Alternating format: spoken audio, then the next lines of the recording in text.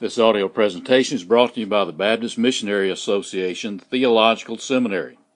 The BMA Seminary provides accredited theological education for equipping God's people for Christ-centered service and leadership roles, with 3 online degrees available now.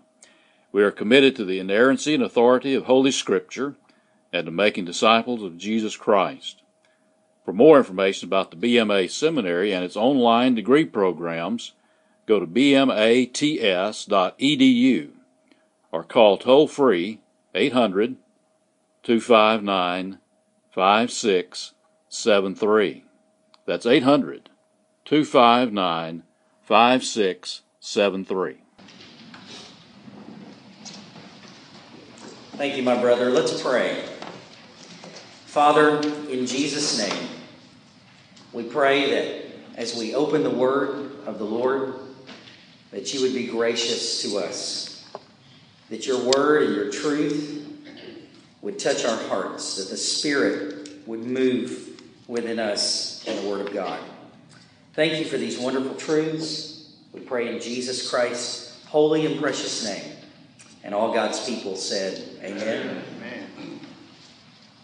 Well, this is a long portion of Scripture, isn't it? It's what I've been assigned, and so by the grace of God, I'm going to try to expound it and uncover it. And I thought a good way to start this would be with a bang-up illustration, because here at this seminary, you know that pragmatism and relevance are taught constantly, right? I mean, we're all about being pragmatic and reaching our culture, and we're all about being relevant, right? So since all these pastors these days are doing these really interesting, unique bang-up illustrations, like, catapulting into their sanctuary or bringing up a goat or a lamb on the stage, I thought I'd do something like that today to really spice things up here at our seminary. So what I did, since we're talking about the woman with the perfume, I brought a bottle of perfume. And what I'd like to do is get Dr. Holmes to come up here on the stage. And I'd like Jack Cleveland to break this bottle over Dr. Holmes' head. And it's Calvin Klein, not John Calvin. Please note that. Break that over Dr. Holmes' head. And then it would be good if Dr. Atterbury could come up here and wash Dr. Holmes' feet with his hair. Don't you think that would be a good illustration to start off this sermon today? Well, maybe not. Of course, I'm joking with levity, but when you come to a passage like this, you don't need gimmicks, do you? And you don't have to be pragmatic, and you don't have to be relevant. The Word is relevant. And there's enough here to keep us busy as we talk about Jesus being the suffering servant. Now, you look at Mark's gospel, and most scholars would tell you what Mark's purpose in writing is that he wants to show us how Jesus is the suffering servant of Isaiah 53. He is the one who has come to serve us, suffer for us, so that we might be saved. And in Mark chapter 14, you have all these vignettes of the week leading up to the crucifixion of our Lord Jesus. And these vignettes that Mark gives us, they're not chronological. In fact, what you're going to see, they're out of order. But each of these vignettes, I think, show us how Jesus was a true servant for you and I, and how he prepared himself by the grace of God to suffer for us. So today, I just want you to see, if you will, 6 ways Jesus prepared himself by the grace of God to be our suffering servant. And you see these 6 ways laid out in Mark chapter 14. The 6 ways are simply this. He was prepared to be our suffering servant, first of all, because God the Father ordained him. We're going to see that ordination in verses 1 through 2. Secondly, not only do we see God the Father ordained him, but Mary prepared him. We're going to see her preparation in verses 3 through 9. Thirdly, Judas betrays Christ. This is not a surprise. It's divinely ordained and known about. We're going to see that in verses 10 through verses 21. Fourthly, the Passover is going to proclaim the body and the blood of the Lord Jesus Christ and proclaim what he's about to do, and it's going to transform the Passover forever in verses 22 until verses 25. Fifthly, we see that Peter denies him. And finally, the Father anoints him. And we saw that anointing in verses 32 to verse 36. All of these things, God ordaining him, Mary preparing him, Judas betraying him, the Passover proclaiming him, Peter denying him, the Father ordaining him, was preparation for the greatest moment in the earthly life of Jesus Christ. And that was the cross, the center of redemption history. So I want us to look at that preparation of our servant, our suffering servant of Isaiah 53, who prepared himself so that you and I might live and be saved. Let's look at the first thing, and that is that God ordained him. Look at Mark chapter 14. God purposed from the very beginning that this particular Passover would be the Passover where Christ would suffer and die. We know this because Daniel 9, 25 and 26 of the Old Testament talks about this particular Passover. Notice in verse 14, chapter 14, verse 1, it says it was now 2 days before Passover.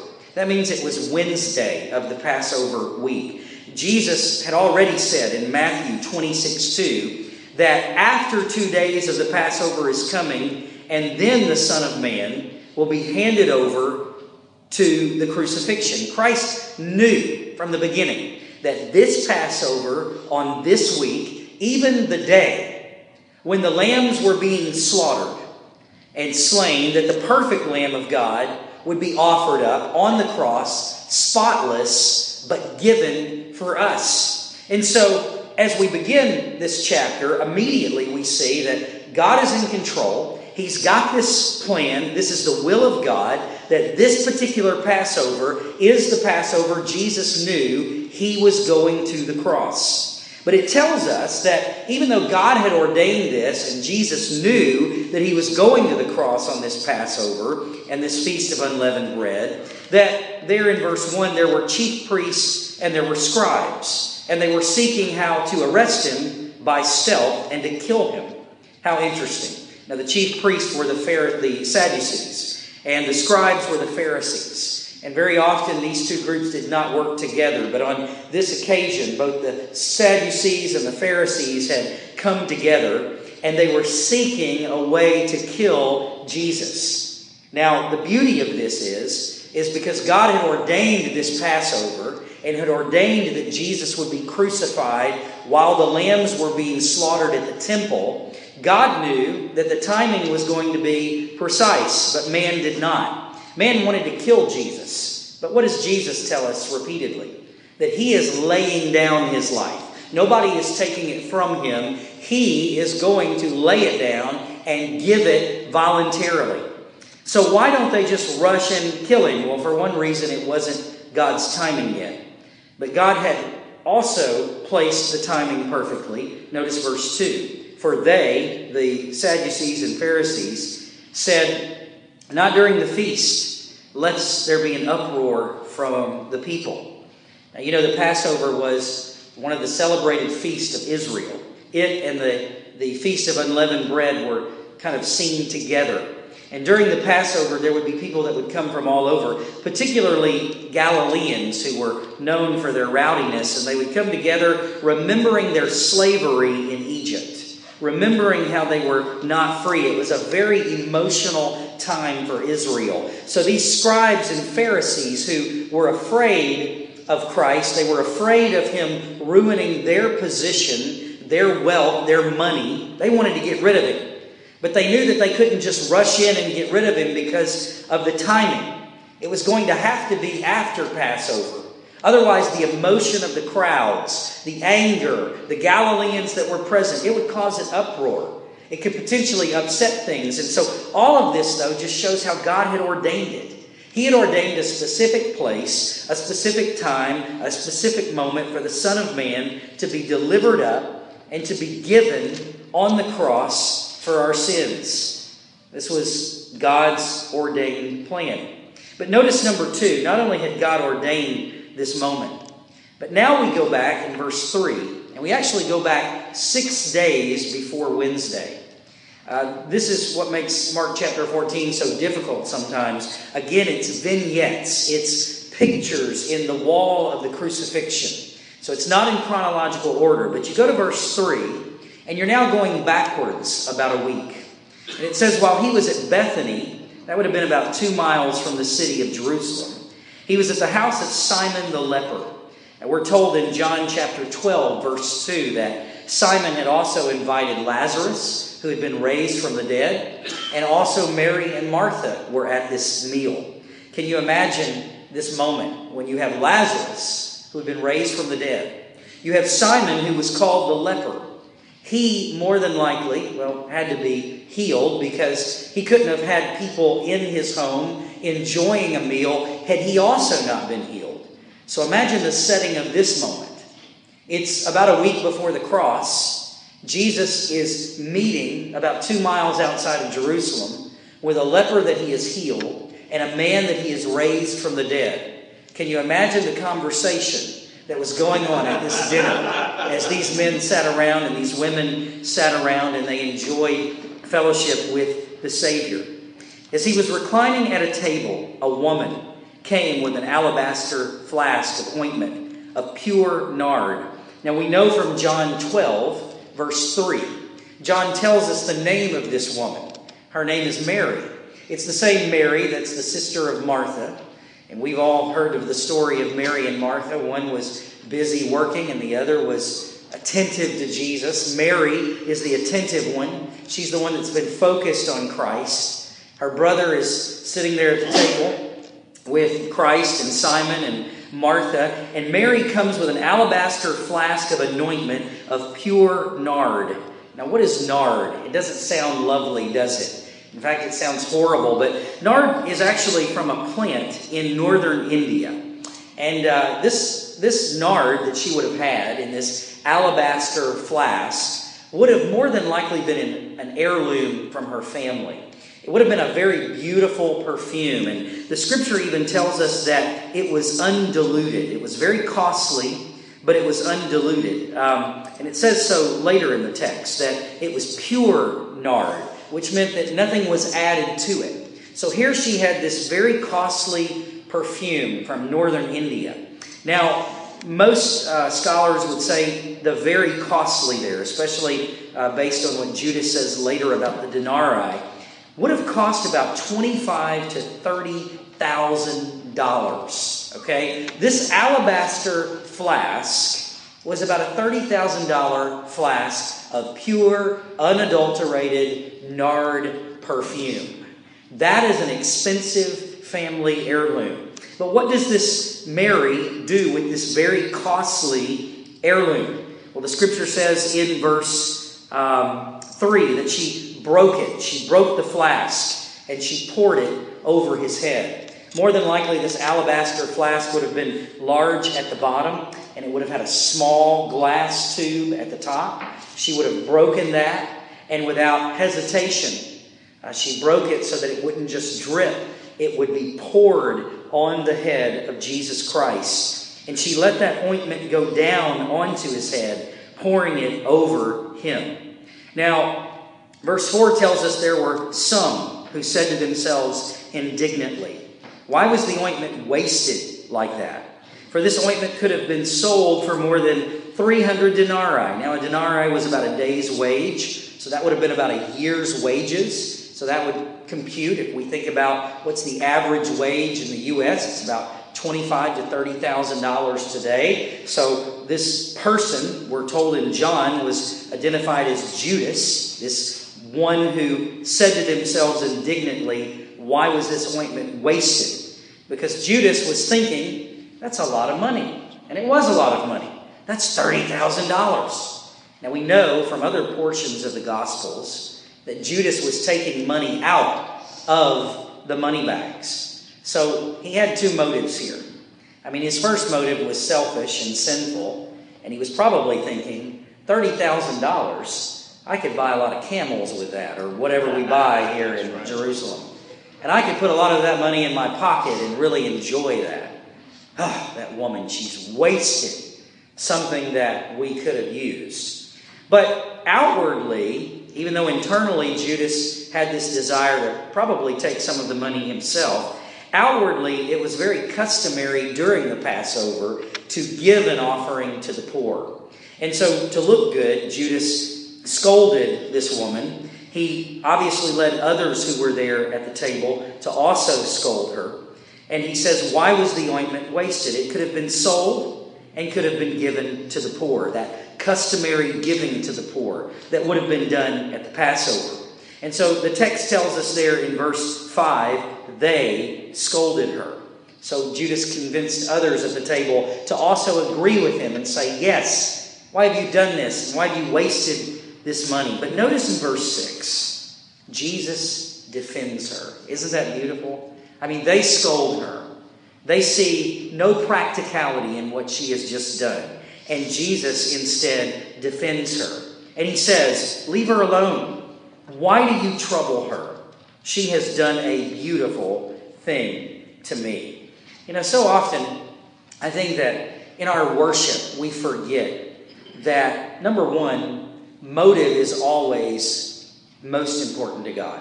I mean, I think I can say that confidently. When I read the Old Testament over and over again, obedience is better than sacrifice.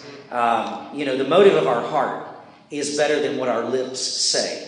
And what God is most interested in so often is why we're doing what we are doing. What you see here in this act of Mary, it wasn't very practical. It wasn't very logical, but it was beautiful to the Lord Jesus. It was preparing him. It was blessing him for what he had to endure that was about to approach. And we know that it was preparing him because when we go down to the bottom of verse 8, she has done what she could. She has anointed my body beforehand for burial. You see, Christ knew that she was preparing him. She was blessing him. She was moved in her spirit to do this one thing for the Lord Jesus. Here, Mary had always been attentive to Jesus. She had always focused on Jesus. She had sat at his feet. And now she was obviously attentive to the fact that he was about to go to the cross. While so many of his disciples were not catching on to that fact. While so many of his disciples deserted him later in the week, and even at the resurrection did not seem to believe that he was rising again. This is one person who did seem to be clued into the fact that Jesus is about to die. What he has told us is about to come to pass. And I love him, and this is not practical, but the motive of my heart is to worship him with joy. John Calvin said, she was guided by the breath of the Spirit, that in sure confidence she should do this in duty to Christ. Sometimes we don't listen to the Spirit prompting us to just joyfully worship the Lord out of the motive of our heart. We're too worried about what other people will think. We're too worried about the practicality of the matter. What Calvin is saying, what the Scripture is saying here is sometimes we don't need to worry about that. If the Spirit is prompting us to go to someone and speak a word of love, we need to go to someone and speak a word of love. If the Spirit is prompting us to give, we need to give. If the Spirit is prompting us to do something in the name of Jesus, and the motive of our heart is worship, out of a love for God and a love for Christ, we're to do it. And we're to do it joyfully. And we're not to worry about all the details. Well, the details were being worried about by those in the room, but not by Mary. She was moved by the Spirit. She was moved with her motives. She had affection. And what you have here is a demonstration of a life that was touched by the gospel of Jesus Christ. And she wanted to worship her Savior before he went to the cross, bless him, and minister to him. So here, number 2, you just have Mary preparing him. What's the next vignette that we see? Well, we see thirdly, Judas betraying him. It says in verse 10, then Judas Iscariot, who was one of the 12, went to the chief priest in order to betray them. And when they heard it, they were glad, and they promised to give him money. And and he sought an opportunity to betray him. That's why this was obviously days before the Passover. Judas is now going to be looking throughout the week for an opportunity to betray the Lord Jesus Christ. Now, his name Iscariot gives way to who he really is. He is the only one of the 12 who is not from Galilee. In fact, Iscariot notifies that he was from a place about 25 miles south of Jerusalem. He was non-Galilean. He was one of the 12. And all along, he was one who was with them, but not with them. You know, he had the outward appearance of allegiance to Christ, but inwardly, all he really cared about was what he could get out of the Savior, and how the Savior could benefit his personal life, and how the Savior could benefit Israel's life politically. And so when Judas is understanding this is not the mission and the ministry of the Savior, instead he's a suffering servant, Judas leaves seeking to betray the Lord Jesus. And for the price of a slave, 30 pieces of silver, he is bought. He is bought as a slave, and he begins looking for that opportunity to betray Jesus. As we move into verse 12, we see the betrayal of Judas is being thwarted. Again, Christ is fully aware of this betrayal. He is fully aware that Judas is looking for the opportunity to get in on where they're going to be. And so you have this kind of cloak and dagger going on in verse 12 about the Passover. And there's a reason. Now we move from the Saturday before to Thursday. It is now Thursday before the Passover and before the crucifixion.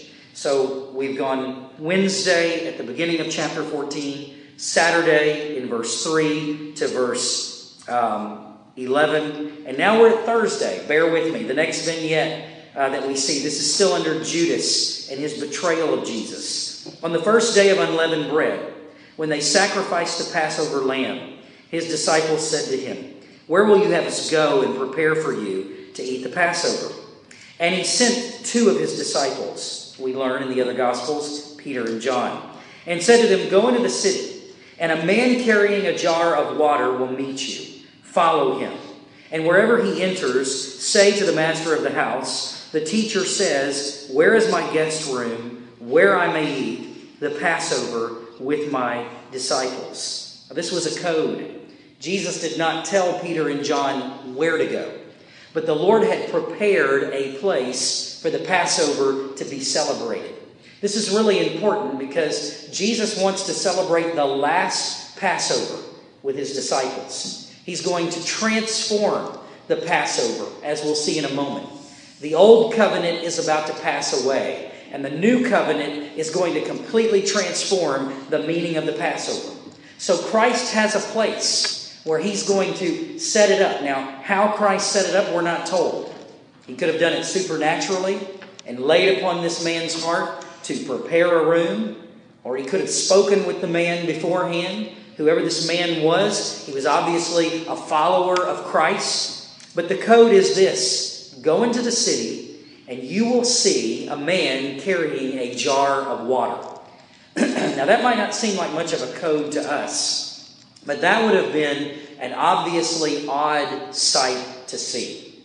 A man carrying a jar of water, that was a domestic task that a woman only would have performed. In fact, men in that day, if they were carrying water, they would have carried it in wineskins, not in a jar. That would have been the job of a lady or a servant or someone menial. But they were to look for a man who was well-to-do, who would have been carrying this jar of water. That was their code. Christ didn't tell them where to go. Christ didn't tell them what building, what place. Why did he not tell them? Because had he told them, what would Judas have done? He would have gone and alerted the chief priests, the Sadducees, the scribes, the Pharisees. He would have told them, this is where the master is going to be. This is where he's going to be in private. You can get him. You can attain him in stealth, and you can kill him.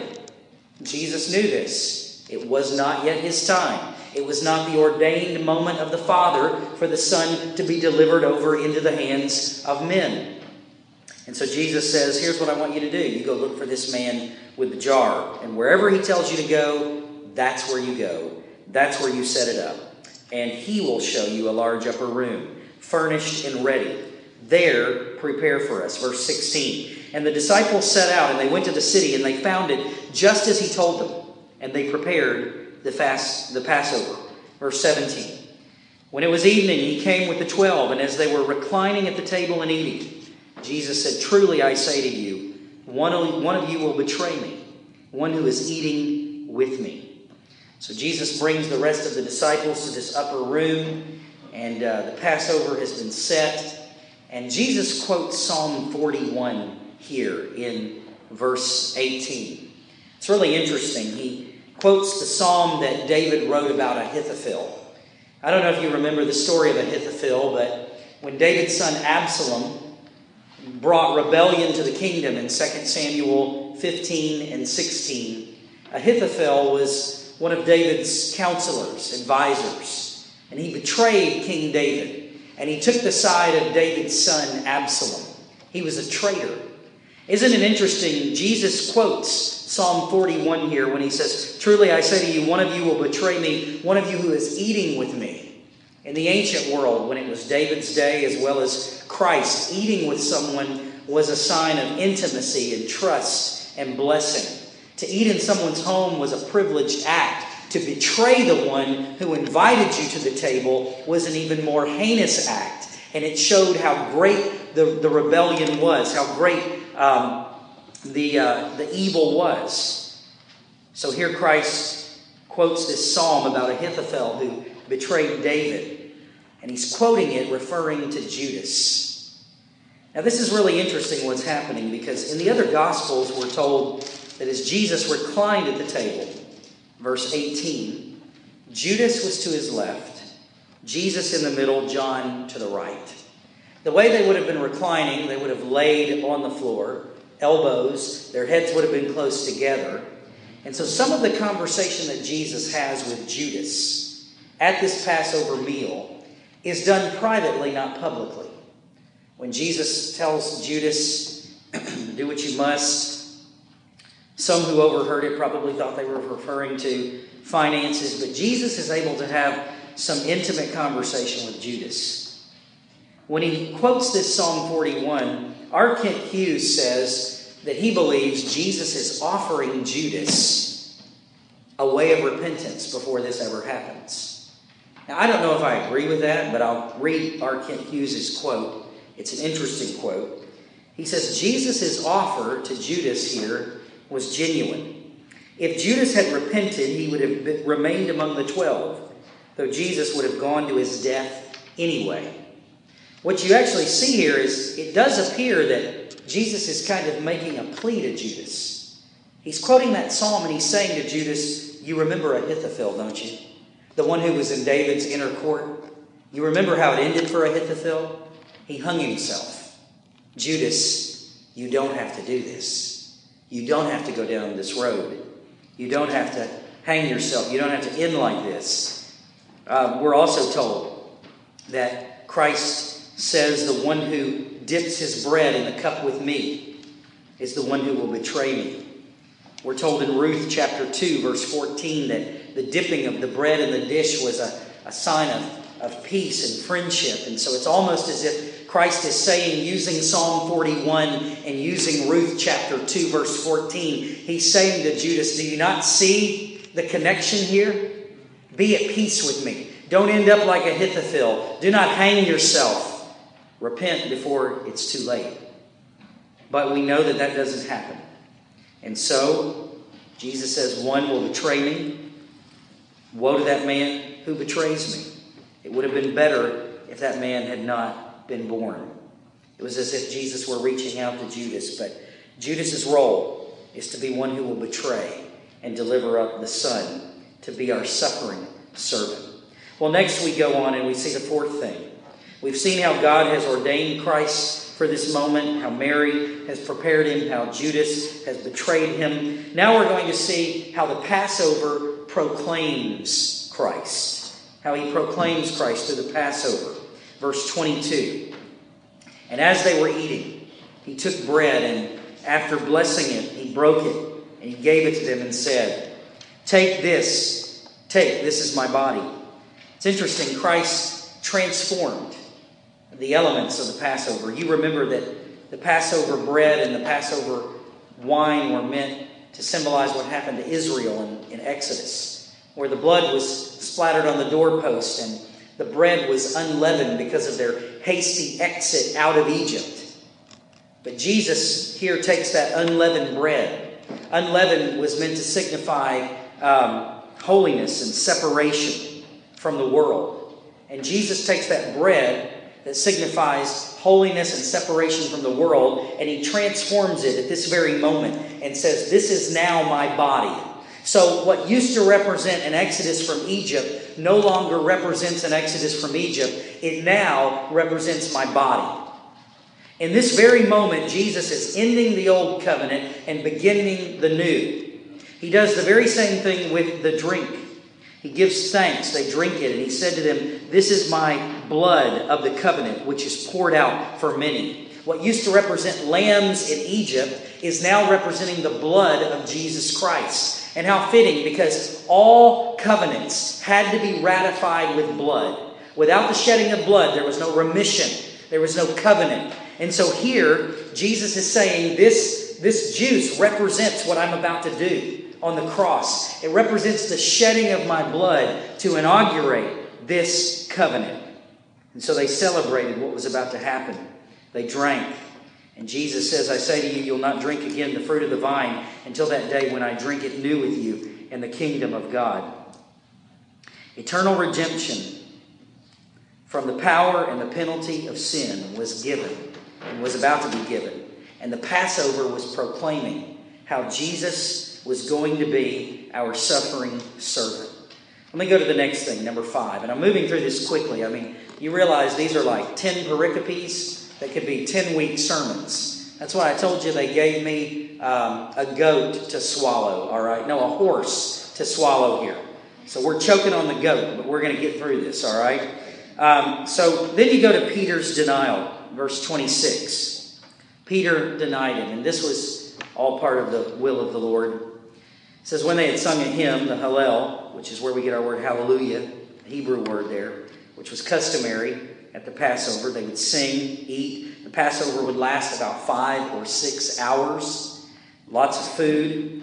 Incidentally, isn't it too bad that Jesus didn't tell us when he said, "Do this in remembrance of me," about the bread and the wine, that he didn't throw in the lamb? That would have been good, right? We could have roasted lamb at the Lord's Supper. But in the infinite wisdom of God, he knew that our churches couldn't afford it. So anyway, we'll do the cheap bread and the grape juice, right?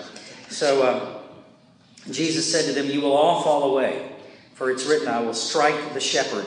This is a quote from Zechariah 13:8. "I will strike the shepherd, and the sheep will be scattered. But after I'm raised up, I'll go before you to Galilee." We see that happening when Christ is raised, whether it's at the tomb with Mary, or whether it's the ascension, the Great Commission. Jesus gathers with his disciples in Galilee. I've always thought how interesting that is. You know, at the very beginning of Matthew's Gospel, Matthew 4, Matthew tells us that Jesus went in the first part of his ministry after his temptation into Galilee. I preached a whole sermon on that. We're going through Matthew right now at our church. And Syria is mentioned. And all of these countries where ISIS right now reigns is mentioned in Matthew chapter 4. Isn't that beautiful? These people were hearing the gospel, and they were responding to the gospel. The beginning of Jesus' Galilean ministry was centered in Capernaum. Capernaum meaning center of Galilee. Galilee was the city of the Gentiles. It was a region of Gentiles. The first place Jesus went to minister was not to Israel, but to the Gentiles. And just a word on that, because I know you're probably popping up scripture saying, "Oh, but he came to the Jews." Well, he came to the Jews so that the Jews would be a light to the nations. That's all throughout the Old Testament and the New. It was never this ethnocentric thing where Israel was just to be set apart for the sake of being set apart. They were always to be a witness. They were always to be proclaiming the good news to the nations. To the nations. Christ cared about the nations. And so he begins in Galilee and he ends in Galilee. That's just an interesting point, isn't it? He begins with the Gentiles and he ends with the Gentiles after Israel's rejected him. And so he tells them, "You're going to fall away." And Peter says, "No, I won't. But Jesus says, yes, you will. And he says, you'll deny me. Peter does deny him, and we know that. But that denial is a chance later for the Lord to extend grace. Let me go to the very final thing. Not only do we see that God has ordained him to be the suffering servant, and Mary has prepared him, and Judas has betrayed him, and the Passover has proclaimed him, and Peter's denial is part of this. And then finally, we see the Father has anointed him. The Father has anointed him. And the Father anoints him in the Garden of Gethsemane. Verse 32. And they went to a place called Gethsemane and said to his disciples, sit here while I pray. I've been to Gethsemane, or what they think is Gethsemane, and it's a beautiful place. It's right over the Kidron. Same path that David would have taken when he fled from Absalom. That's pretty interesting, isn't it? The very same path and the very same place David went when he fled from Absalom is the same path and the same place that Jesus went as he was preparing for his death.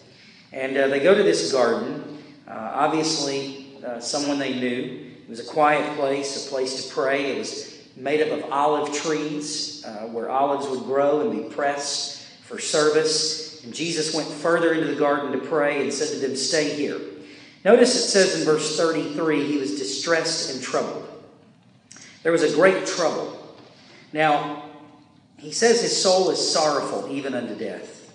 And going a little further, he fell on the ground and he prayed. And he said, if it were possible, the hour might pass from him.